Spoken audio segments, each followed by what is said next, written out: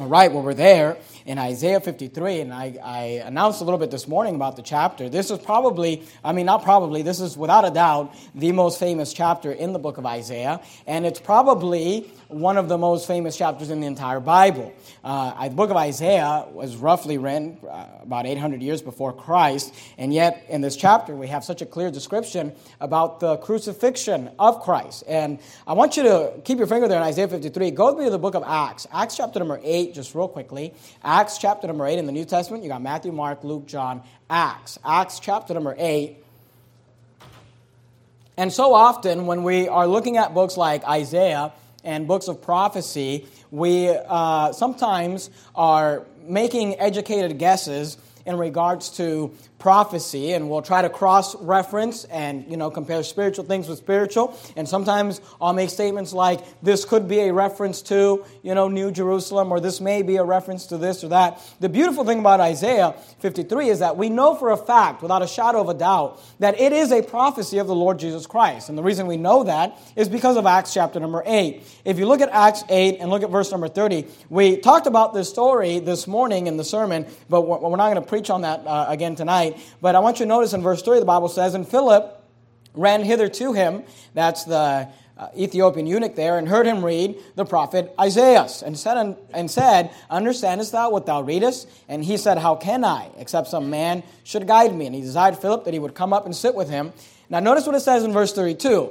"And the place of the scripture which he read was this." Now, it's going to actually quote for us, and as you quote it, as you read it, you'll notice that it sounds extremely familiar to Isaiah 53, because he was reading actually the chapter that we're studying tonight, Isaiah 53. Notice what it says. "He was led as a sheep to the slaughter, and like a lamb dumb before his shearers, so opened he not his mouth. In his humiliation his judgment was taken away. Who shall declare his generation? For his life is taken from the earth." Verse 34, at verse 33, the quote basically ends from Isaiah 53. Verse 34 says, "And the eunuch answered Philip." Now remember, this morning we're talking about the fact that unbelievers cannot understand spiritual things. They don't understand the Bible. So the eunuch is reading this passage, but he doesn't really know what it pertains to. And here's the question he asked in verse 34. He says, "And the eunuch answered Philip and said, I pray thee." The word pray means to ask. He said, "Let me ask you a question. To whom speaketh the prophet this? Of himself or of some other man?" So here's what he's saying. He's saying, did Isaiah, the eunuch is asking Philip, did Isaiah say that this was going to happen to him, or that this was going to happen to someone else, to another man? Notice the answer, verse 35. "Then Philip opened his mouth," and that's always the case when it comes with the gospel. You got to open your mouth, "and began at the same scripture," Isaiah 53, "to preach unto him Jesus." So we know for a fact that this passage has to do with the Lord Jesus Christ, and it is a prophecy of the Lord Jesus Christ. Let's see. Keep your finger there in Acts. Go back to Isaiah 53, and we're going to begin at verse number 1. Now, here's the thing, okay? There's 12 verses in this chapter. But this chapter, it's a short chapter, but it's so jam-packed with so many prophecies about the Lord Christ. We're going to do our best to get to all of them and to get through everything, but we'll have to move quickly. Tonight, it's going to be more of a Bible study than maybe preaching. We're going to look at a lot of cross-references, so you can take a lot of notes and put a lot of notes there in Isaiah 53. It's amazing, the chapter that God gives us in His Word. Isaiah 53, look at verse number 1. The Bible says this, "Who hath believed our report? To whom is the arm of the Lord revealed?" We're going to come back to that verse at the end of the sermon. Look at verse 32. "For he," now we know that's the Lord Christ, "for he shall grow up." I want you to make notice of that, those two words. Grow up before him as a tender plant. The first prophecy that we're given of Christ here is that Christ, at his first coming, is not coming like he's coming for his second coming or his second advent. Here we are told, and it is prophesied, that when the Messiah comes, he's going to have some growing up to do. He shall grow up, the Bible says, before him as a tender plant. Keep your finger there in Isaiah 53. You're in the book of Acts. If you can go backwards to the book of Luke, look at Luke chapter number 2. And verse number 52, Luke chapter number 2, and verse number 52, we know that at the first coming of Christ, he came as a baby, he came as a child, and he had to grow up. And there's a prophecy that Isaiah is telling us, and he was telling the Jews of his day. He says, he shall grow up before him as a tender plant. Luke chapter 2, verse 52 says, "And Jesus," now this is Jesus as a child, "Jesus increased in wisdom and stature. The word stature means in height. So he increased in wisdom and stature and in favor with God and man. So we see there, the first thing that Isaiah tells us is that when the Messiah comes, he's going to come as a child because he's going to have to grow up. Now, not only does he tell us about the fact that he's going to grow up, talking about a reference to his physical growth, but also the fact of how he grew up. Notice, he grew up before him as a tender plant. The idea there is that he came humbly. And you know that from the Christmas story. There was no throne. There was no grandeur. There was no splendid palace. There was no, none of those things. He was born in a stable. He was born in a manger. It was a humble beginning. He grew up as a tender plant, the Bible says. And notice what he says. Keep your finger there, because we're going to be going back and forth between the New Testament and Isaiah. Go back to Isaiah 53. Look at verse 2 again. For he shall grow up before him as a tender plant, and as a root out of dry ground. He hath, and I want you to notice this, because I think this is one of the most interesting prophecies of the Lord Jesus Christ. The Bible says, he hath no form nor comeliness. He hath no form nor comeliness. The word comely or comeliness means attractive or attractiveness. It means being, if you are comely, it means you're a good-looking person. Now, here's what's interesting. Isaiah prophesied that Christ hath no form nor comeliness, and when we shall see him, now he's talking to us. He says, look, when you and I see Christ, when we shall see him, there is no beauty that we should desire him. The Bible tells us that Jesus was not a good-looking guy. And it's interesting because today, every picture you look at, that people paint about Jesus, and every movie you watch, I think the most recent movie that came out with Jesus was The Son of God or something like that, And every time you look at him, you've got some, blue-eyed, blonde-haired, guy up there, and he's all looking like he's some sort of a Hollywood star. But the Bible teaches that, look, Jesus did not look like that.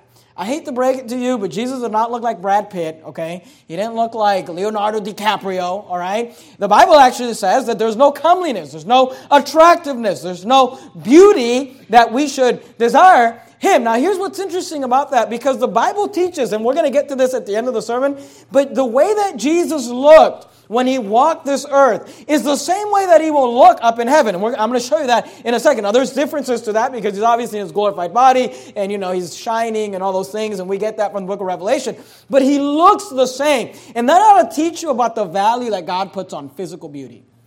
Obviously, God doesn't think it's that important to be beautiful if he allows the Son of God to have no beauty, that we should desire him. And we live in this society where the media and Hollywood wants us to put all this attention and all this, value on the way that someone looks. But hey, Jesus had no form nor comeliness. There is no beauty that we should desire him, is what the Bible says. Look at verse 3 again. Verse 3. Not only is there a physical description of Christ, but there is also an emotional description of Christ. Notice what it says. He is despised and rejected of men, a man of sorrows and acquainted with grief. I don't know, but I don't think that Jesus was just, this jokester. I don't think he was the life of the party. I believe the Bible teaches, and I believe one of the qualifications to be a pastor is the fact that you ought to be sober. I believe Jesus was a sober guy. I don't think he was, serious all the time. We saw him rejoice at different times in the gospel. But here the Bible tells us he was a man of sorrows and acquainted with grief. Emotionally, he was a somber man. He was a serious man. He took life seriously. Notice there's a social description of Christ. Look at verse 3. He is despised and rejected of men. A man of sorrows and acquainted with grief. Notice, again, a reference to his beauty. And we hid, as it were, our faces from him. He was despised, and we esteemed him not. The word esteem means to respect or admire. Jesus was not the type of man that would just walk into a room and demand, respect. And everybody would look at him and say, wow, there's a leader. Wow, there's a man. Jesus was the type of guy that if you just walk down, you'd walk right by him. You wouldn't even notice him. You wouldn't esteem him. You wouldn't give him any respect. You wouldn't think anything of him. He just looked like a regular, normal guy. And the Bible says, not only that, but he was despised and rejected. Socially, he was an outcast. He was, I don't think he wasn't winning the awards in high school, He wasn't voted class president. He wasn't voted president of anything, They put him to death because he wouldn't become a king. And here we're told of a description of Christ. And I want to give you an outline tonight. I forgot to give you point number one for those of you who like to take notes. I'm going to give you an outline for this chapter, so maybe it'll help you out a little bit. Point number one is the description of Christ. We find that in verses 1 through 3. The descriptions of Christ. We find a physical description. We find an emotional description. We find a social description of Christ. Number two, not only do we find the description of Christ in verses 1 through 3, but we also find the deliverance of Christ in verses 4 through 8. Notice what the Bible says, starting in verse number 4. Surely he hath borne our griefs and carried our sorrows, yet we did esteem him stricken, smitten of God, and afflicted. Notice verse 5. But he was wounded. Now I want you to notice this, because this is the gospel. Remember, Philip preached the gospel to the eunuch out of this passage right here. And here's what he says. He says, but he was wounded for, you got to underline these words in your Bible. He was wounded for our transgressions. The word transgression means sin.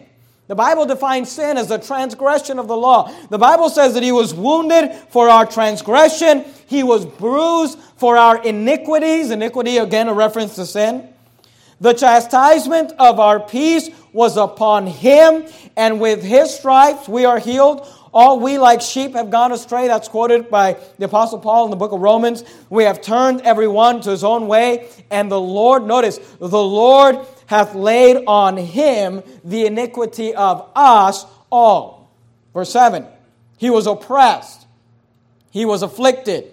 Yet he opened not his mouth. He is brought as a lamb to the slaughter, and as a sheep before his shears is dumb, so he opened not his mouth. He was taken from prison and from judgment, and who shall declare his generation? For he was cut off of the land of the living. For the transgressions of my people was he stricken. The reference there in verse 8 to prison and judgment is the fact that he was arrested and then he was judged, and we know that he was accused falsely and they lied about him, but these are all references to that. But I want you to notice, the gospel is this. The gospel is the fact that the Lord Jesus Christ literally bore our sins, took our sins, and paid for our sins. Keep your finger there in Isaiah 53. Go to the New Testament book of 1 Corinthians, chapter number 15. 1 Corinthians chapter 15. Here's a good cross-reference for you. 1 Corinthians chapter 15. That's why I do not understand, and I will never understand, the idea and the concept of a work salvation. These people that say, well, sure, Jesus died on the cross for your sins, but you've got to also do your part. You've got to live a good life. You've got to go to church, or you got to repent of your sin, or you got to get baptized, or they'll try to sneak in works at the end, and they'll say, well, no, it's not of works. You don't have to do anything, but once you're saved, you better live right, or he's going to take it away from you. I don't understand this idea that thinks that I have to add something to salvation. Here's salvation. He bore my sins on the cross. He paid the debt I could not pay. I owed it. He paid it. He took it. He suffered for it. I don't have to do anything. It's all him. That's what the Bible teaches. And I don't understand this concept that says, oh no, he bore some of my sins. No, he bore all of my sins. He took all of them. Look at 1 Corinthians 15, verse 3. For I delivered unto you, first of all, that which also I received, how Christ died for our sins, according to the Scriptures. Look, did he die for your sins or not? Did he pay for your sins or not? Did he make a full and complete payment? Or was it just a down payment and we got to make the monthly payments for the next 30 years on that thing? Look at verse 4. And that he was buried and he rose again the third day according to the Scriptures. That's the gospel. Notice verse, go to 2 Corinthians chapter 5. You're there in 1 Corinthians 15. Go to 2 Corinthians chapter 5. And I want to show you something about the gospel here. And here's what you got to understand, and I'm sure all of you get this, but it's good to just be reminded about this. Jesus was God in the flesh. The Bible says that they called him Emmanuel, being interpreted God with us. The Bible says the Word was made flesh. The Bible says God was manifest in the flesh. Jesus was God in the flesh, and here's what you got to understand. Jesus never sinned on this earth. Never did anything wrong. Never broke any of the commandments, never lied, never had a bad thought, never did anything wrong. Are you there in 2 Corinthians 5? Look at verse 21. 2 Corinthians 5:21. But this is the gospel. For he, referring to God, hath made him, referring to Christ, to, notice this, to be sin for us, who knew no sin. See, he didn't know any sin. He never sinned. He never did anything wrong. But the Bible says that he actually became, and he actually took upon his body our sins, that he made him to be sin for us, who knew no sin. Why? That we might be made the righteousness of God in him. See, salvation is this. He took my sin, and I took his righteousness. He took all the sin and the wickedness and the debt that I owed, and I took his righteousness. And here's the thing. When God looks down from heaven, he doesn't see me. He sees me in Christ. Because I am in Christ. You say, well, you got to live a right life. No, I got the righteousness of God. And by the way, that's why Jesus lived on this earth for as long as he did. He went around doing good. Why? Because he had to have a righteousness to be able to put and impart upon us. Go to 1 Peter chapter 2. 1 Peter chapter 2. If you start from the end, the book of Revelation, you got Jude, 1st, 2nd, and 3rd John. You got 2 Peter there, and then 1 Peter. 1 Peter chapter 2. Now, when you get to 1 Peter, keep your place there, okay? Because we're going to go back to Isaiah, but then we're going to come back to 1 Peter. And I want you to see this. Salvation is that he took our sins who knew no sin. 1 Peter 2, look at verse number 22. 1 Peter 2, verse 22. I told you tonight's going to be a little more of a Bible study. We're just looking at a lot of references in Scripture. 1 Peter 2:22, notice what he says. Who did no sin, that's Jesus Christ. Who did no sin, neither was guile found in his mouth. Who when he was reviled not again. When he suffered, he threatened not, but committed himself to him that judgeth righteously. We're going to talk about that in a second. Look at verse 24.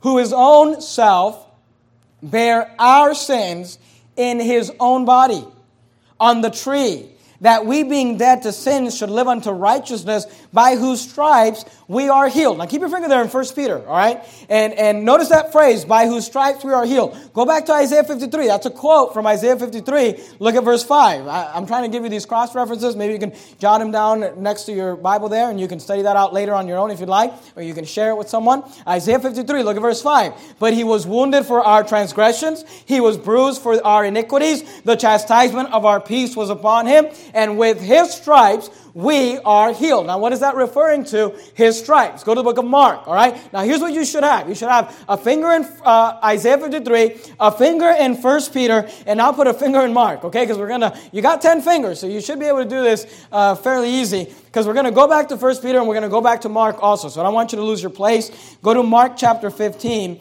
and look at verse number 15. Mark chapter 15, and verse number 15, the Bible says this, and so Pilate, Mark chapter 15 and verse number 15, Mark 15 and verse 15,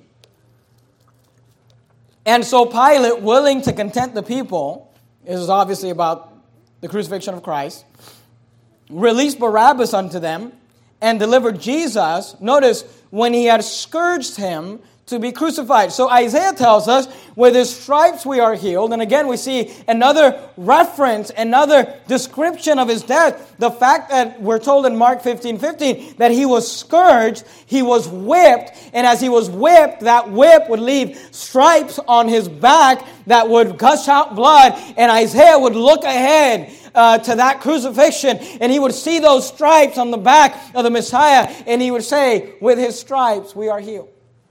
And that is salvation. And that's why you got to understand this, and you got to just settle it in your heart, because people are going to come to you and they're going to try to get you all confused about, well, are you sure you don't have to repent of your sins? Or are you sure you don't have to add this to salvation? Look, either he paid for it, either I'm healed by his stripes, or I'm not healed at all. But it's not, 50-50. If it's of grace, then it is not of works. Otherwise, grace is no more grace, is what the Bible says. And if it be of works, then it is no more grace. Otherwise, works is no more work. Go back to Isaiah 53. Look at verse number 4. I want you to notice something. I like verse 4. We kind of skipped verse 4 to look at verses 5 and 6, but I want you to look at verse 4 again. Because in verses 5 or 6, we're told something that we all already know. And here's what it is. That he bore our sin. He took our sin. He took my sin. When I get to heaven, it's not that God is going to look the other way and say, and just, he knows that I've sinned, but he's just going to ignore it. No, the sins have been removed from me. They've been put on his account. I settled long ago. I like that song, I settled because he took my sins, I took his righteousness. But here's what's interesting in verse 4. The Bible teaches that not only did he bear our sins, he actually bore the pain of our sin. Notice verse 4. Surely he hath borne our griefs. and carried our sorrows. Now, grief and sorrow is not sin, but grief and sorrow is the result of sin. Sin causes us to grieve. Sin causes us to be sorrowful. But guess what? Not only did Christ bear our sins, He also bore the pain and the result of our sins. We don't have to live in grief. We don't have to live in sorrow. We don't have to live, just under this constant pressure of the sin that I've committed, because He actually took the pain from us. That's what the Bible says. And that's why we can go boldly to the throne of grace. That's why we can boldly ask, and if we confess our sins, He's faithful and just to forgive us our sins, to cleanse us from all unrighteousness. So, number 1, we see the description of Christ in verses 1 through 3. And number 4, we see the deliverance of Christ in verses 4 through 8. Number 3, I'd like you to see the defense of Christ. The defense of Christ. Look at verse 7. Verse 7 is referred to and quoted all throughout the Scriptures, but I want you to notice it. Isaiah 53 and verse 7, the Bible says, He was oppressed and He was afflicted. And I want you to notice this phrase, yet He opened not His mouth. He is brought as a lamb to the slaughter, and as a sheep before his shears is dumb, so He openeth not His mouth. This was a constant theme in the Scriptures about the fact that when Christ would be put to death, He was led as a sheep to the slaughters. He didn't open His mouth. He stayed quiet. Now, let's run a few cross references so you can see it. Go back to Mark 15. Did you keep your place in Mark? Mark chapter 15, and look at verse number 3. Again, looking at the crucifixion of Christ, Mark chapter 15. Mark chapter 15 and verse number 3. Notice what the Bible says. Mark 15 and verse 3. And the chief priests accused Him of many things, but He answered nothing. You see that? The chief priests accused Him of many things, but He answered nothing. And Pilate asked Him again, saying, Answerest thou nothing? Behold, how many things they witness against Thee. But Jesus yet answered nothing, so that Pilate marveled. Pilate was amazed. He said, why won't you defend? And by the way, from these passages is where the United States of America, we got that Fifth Amendment, where you don't have to incriminate yourself. You don't have to testify against yourself. It comes from the story of Christ, where they were asking Him questions, they were accusing Him falsely, and He just didn't say anything. He just stayed quiet. And that was prophesied by Isaiah when Isaiah told us that yet He opened not His mouth. So He opened not His mouth is what Isaiah said. And here we find Christ not speaking, not, just answering nothing, just staying quiet as He's being judged. Can you go back to 1 Peter chapter 2? 1 Peter chapter 2, look at verse 21. I want to show you something interesting about this. 1 Peter chapter 2, verse 21. 1 Peter chapter number 2 and verse number 21. Notice what it says. 1 Peter 2:21. For even hereunto were ye called, because Christ also suffered for us, leaving us an example that ye should follow His steps, who did no sin. Now notice what it says here. Again, referring back to Isaiah 53, neither was guile found in His mouth, who, when He was reviled not again.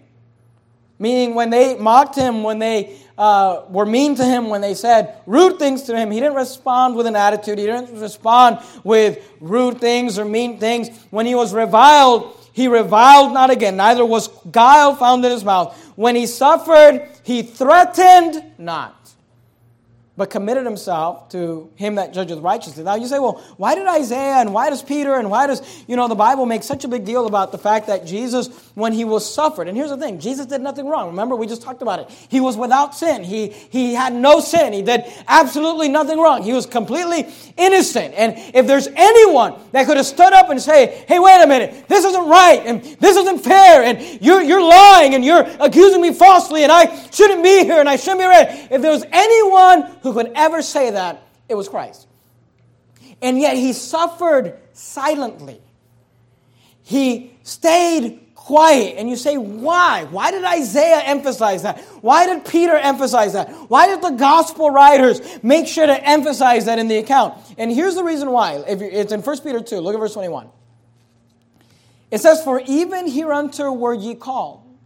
Here's why you were called. Here's why why God called you to be a follower of Him. Because Christ also suffered for us, leaving us an example that ye should follow his steps. Now, we like those words. We talk a lot about that in Christianity. We have to follow the steps of Christ. We have to be followers of Jesus Christ. But what does it mean to follow his steps? The example that he left was that he suffered. And then he says, your calling is to suffer like Christ suffered. See, when you go through problems and you go through struggles and you go through times in your life that are difficult, God says, you're doing exactly what I called you to do because Christ also suffered. You must suffer as you follow Christ. Yea, all they that live godly in Christ Jesus shall suffer persecution, is what the Bible says. Now notice how he suffered. Verse 22, who did no sin, neither was guile found in his mouth, who when he was reviled not again. When he suffered, he threatened not. Now remember, he is our example. Here's what he's saying. You ought not complain. You ought not be bitter. You say, well, they shouldn't treat me that way. You just keep your mouth shut. Christ did. Well, I just can't believe they're reviling me and they're hating me and they're fighting against me and they're lying about me. But they did it all to Christ, and here's how he took it. Quietly, silently. And you say, well, how can I do it? Here's the key. Look at verse 23. If you don't get anything in this sermon, get this. You say, how do you do that? Notice how he did that. Verse 23. Who when he was reviled not again. When he suffered, he threatened not. But, here's how he went through it. But committed himself to him that judgeth righteously. So how did he make it through that? Here's how he made it. He just kept telling himself, you know what? God knows. God knoweth. God knows who's right in this situation and who's wrong. God knows who's the one that's lying. God knows who's the one that's bearing false witness. God knows who's the one that's being rude or mean or trying to pick a fight. And he said, you know what? I'm just going to give it to God. And he committed himself to him that judgeth righteously. And by the way, you say, well, why do you do all that? To give us an example of how to suffer in his steps. Go back to Isaiah 53. So number one, we see the description of Christ. Number two, we see the deliverance of Christ. Number three, we see the defense of Christ. Number four, I'd like you to notice the death of Christ. Verse 8, Isaiah 53, verse 8. Now, up to verse 8, I want you to understand this. Up to verse 8, you may, from the writings of Isaiah, you may think, oh, Jesus was just severely beaten. They just really beat him up and they scourged him and they did these things. But in verse 8, he refers to the fact that he died. Look at verse 8. He was taken from prison and from judgment. That's when he was falsely accused and arrested and taken to the judges. And who shall declare his generation? For he was cut off out of the land of the living. Now, there's no, when Jesus talked about the fact that people should have known that the Messiah was going to die, here's what he's referring to. Isaiah specifically says, he was cut off out of the land of the living. For the transgression of my people was he stricken. Later he makes different references to that. But notice, he continues with the idea of his death. Notice, there are some characteristics to the death of Christ. And even in the death, Christ fulfilled these prophecies. Verse 9. And he made his grave with the wicked and with the rich in his death. Okay, so let's run a few references. Keep your finger there in Isaiah 53. Go to Luke chapter number 23. Matthew, Mark, Luke. Luke 23 and look at verse number 32. Luke 23 and verse number 32. The Bible says that he made his grave with the wicked. What is that referring to? He made his grave with the wicked. Now we know that he had no sin, but yet he was put to death with sinners. And not just sinners, but wicked people. Luke 23 and verse 32. Are you there? The Bible says, Luke 23, verse 32. And there were also two other malefactors, that word means criminals, led with him to be put to death. And when they were come to the place which was called Calvary, there they crucified him, and the malefactors, the criminals, one on the right hand and the other on the left. You remember the story of Christ when he was put to death. He had there was the thieves that were crucified next to him, and of course there's a whole story there about they were mocking them, and one of them eventually, asked to be saved. But Isaiah referred to the fact that he made his grave with the wicked. And then that prophecy was fulfilled with the fact that when Christ was crucified, he was crucified next to these malefactors, next to these criminals, next to these wicked sinners. But notice, go back to Isaiah 53. Look at verse 9 again. Not only does it say that he made his grave with the wicked, it also says, and with the rich in his death. You say, well, what is that a reference to? Because he died with the wicked. Okay, we saw him. He was crucified with these criminals next to him. But then it says that he died with the rich in his death. Now, go back to Luke. I should have told you to keep your place in Luke. I'm sorry if I didn't. Go back to Luke 23. Notice what it says. Luke 23. And I want you to think about this, okay? Because it's easy for us to look back and to say, oh, yeah, he made his grave with the wicked. That's a reference to the criminals. And he was with the rich also. And we're going to see where that comes in. But at the time of Isaiah's writing, this probably seemed really random, don't you think? I mean, the people are thinking like, what are you talking about, Isaiah? You know, he made his grave with the wicked and with the rich in his death. But you've got these prophecies, and then the Lord Jesus Christ comes and fulfills every single one of them. Notice what it says, Luke 23, verse 50. And behold, there was a man named Joseph, Luke 23, verse 50. And behold, there was a man named Joseph, a counselor, and he was a good man and a just. The same had not consented to the counsel and deed of them. He was of Arimathea, this is Joseph of Arimathea, who's a wealthy man, a rich man, a city of the Jews, who also himself waited for the kingdom of God. This man went unto Pilate and begged the body of Jesus. So Jesus was crucified, and after he died, Joseph of Arimathea goes to Pilate and says, can I have the body? And the Bible says he begged for the body of Jesus.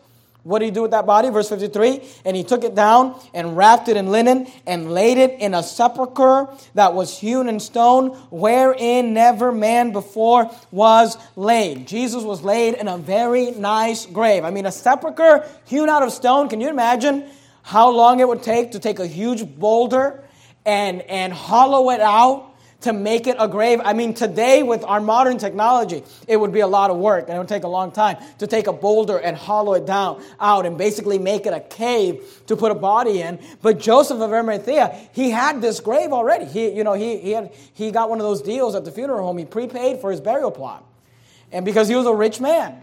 And he goes and he takes the body of Christ and he lays it in this very expensive grave so that Isaiah 53 would be fulfilled, that he was in the grave with the rich at his death and with the wicked as he was crucified.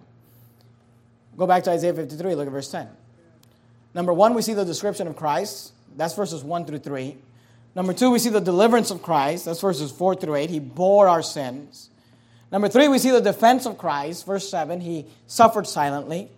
Number 4, we see the death of Christ, that he died with the wicked, he died with the rich. Number 5, I'd like you to notice the delight of Christ. Look at verse 10. Yet it pleased the Lord. Now I want you to notice that word, it pleased. The word pleased means it was delightful. It was a good thing. It was enjoyable. Yet it pleased the Lord. Now the Lord there is a reference to God, Jehovah. Capital L, capital O, capital R, capital D. Yet it pleased the Lord to bruise him. He is referring to God.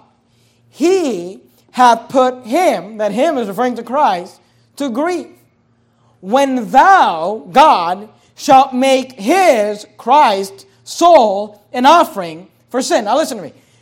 Physically and practically speaking, we know that the Jews accused Christ and moved the hand of the Romans to put him to death. Physically and practically speaking, we know that the Romans took Christ and physically hung him on a cross and crucified him. But you've got to understand that the one who put Jesus to death was the Lord himself.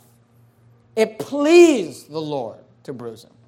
People like to think today, like, well, Jesus, was an accidental death, and he was supposed to be the Messiah, and they misunderstood him, and they got mad, and they grew. It was the plan of God all along that Christ would die, and when he did, we get these odd verses, but they're kind of beautiful in the sense of understanding the gospel, that it pleased the Lord to bruise him. He hath put him to grief when thou shalt make his soul an offering for sin. He shall see his seed. He shall prolong his days. And by the way, that phrase, prolong his days, is a reference to the resurrection. Because prolonging your days means you live long. Now, he already told us that he was put to death. So how does a guy who's been put to death live long? Here's how a guy that's been put to death end up having a prolonging of days. After his death, he resurrects from the grave. And you got a reference there to the resurrection. He shall prolong his days, and the pleasure of the Lord shall prosper in his hands. It pleased the Lord to bruise him. God enjoyed the fact. And not that God enjoyed the fact and the fact that he took enjoyment in his pain, but it pleased God that Christ would die for our sins.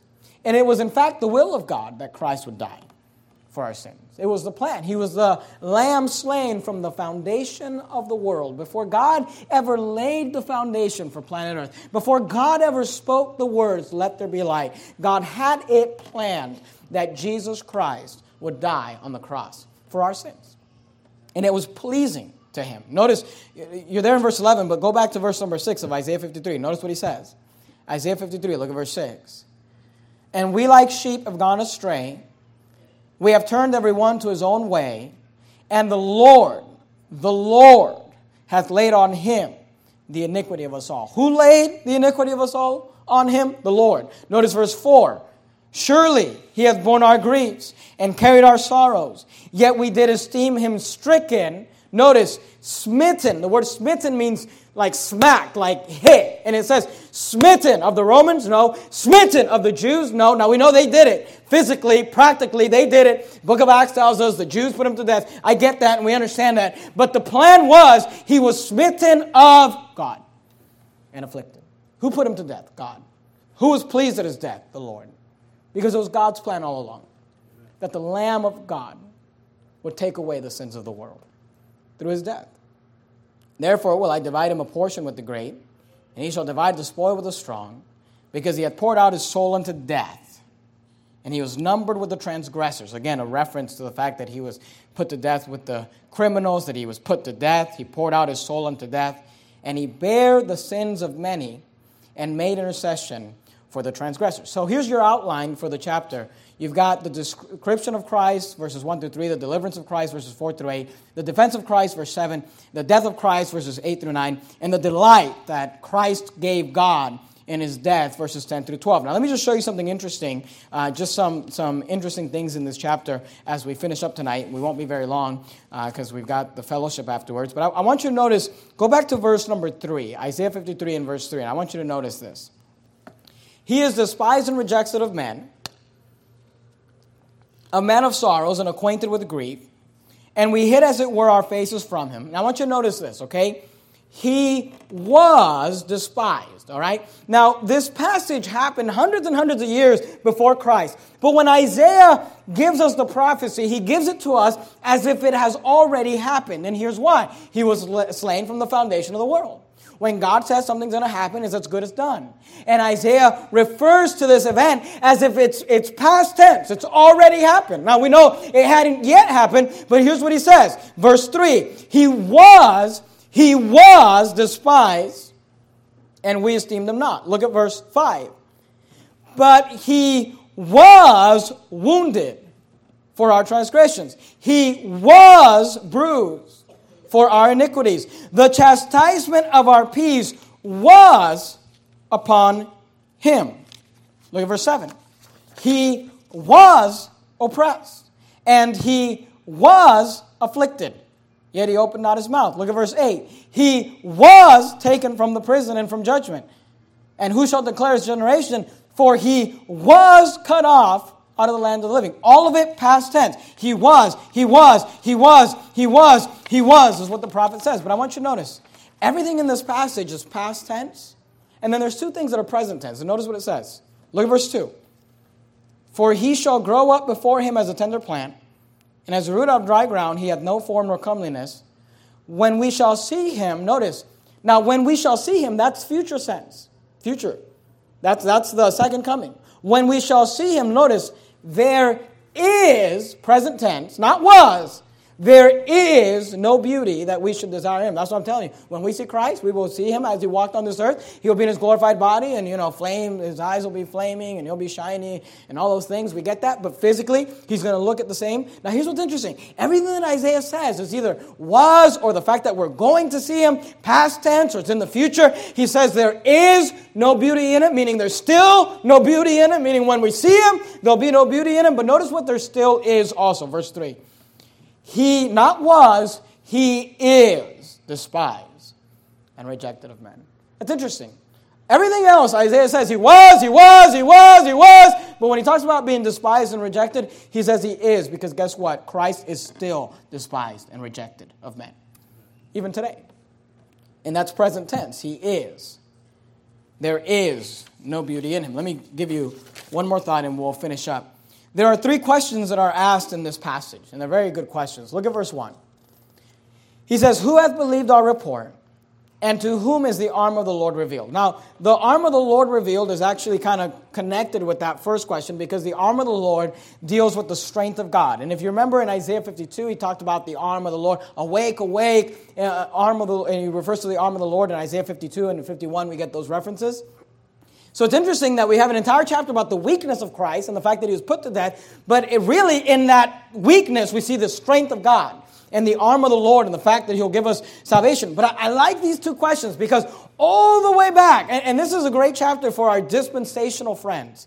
You know, these dispensationalists who want to say, in the Old Testament, things were different than the New Testament. The God of the Old Testament is different than the God of the New Testament. And God, you know, back then they got saved differently. And back then God had a different plan. And back then God had a different agenda. And he wanted the Jews to do something different than he wants the church to do. And that's what all the dispensationalists teach. But Isaiah is writing to the Jews in the Old Testament. And he sounds like an independent fundamental Baptist today. I mean, he sounds like he's preaching this morning's sermon, because notice the 2 questions he asked. Verse 1, he says, who hath believed our report? Isn't that the same thing you and I are asking today when we go out soul winning? Do you believe this?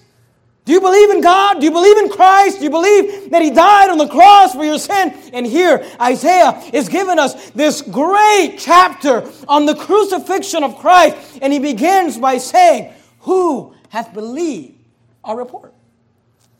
But then I like the second question even more than the first. Or the third question. Look at verse 8.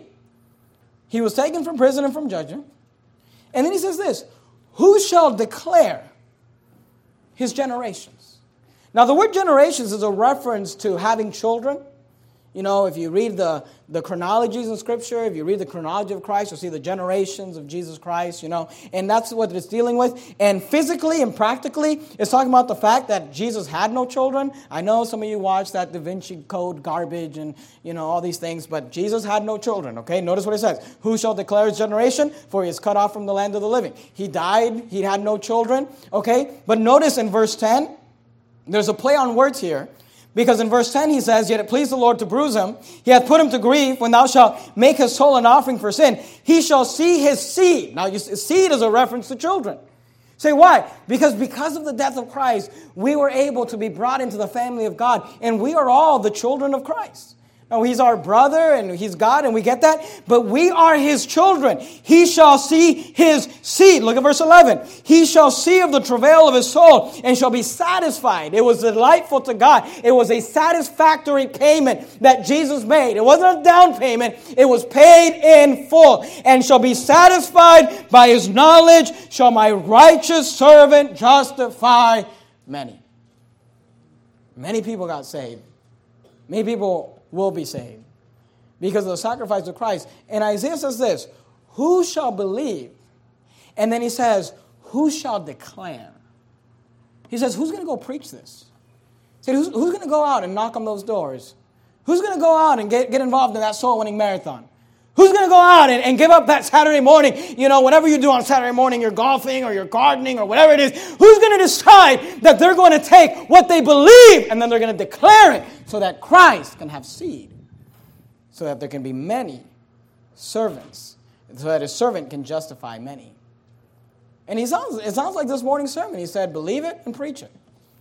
He said, who has believed? And then he said, and who shall declare? He said, who's going to make this message known? And for the Jews in the day of Isaiah, it's the same agenda, the same plan that it's been, and it's the same thing for us today. Who hath believed our report, and who shall declare his generation? Now, I want to ask you, do you believe? Hopefully you're not in church on a Sunday night and you don't believe. But let me ask you this, will you declare? Who shall declare? Is what Isaiah said. Let's bow our heads and have a word of prayer. Heavenly Father,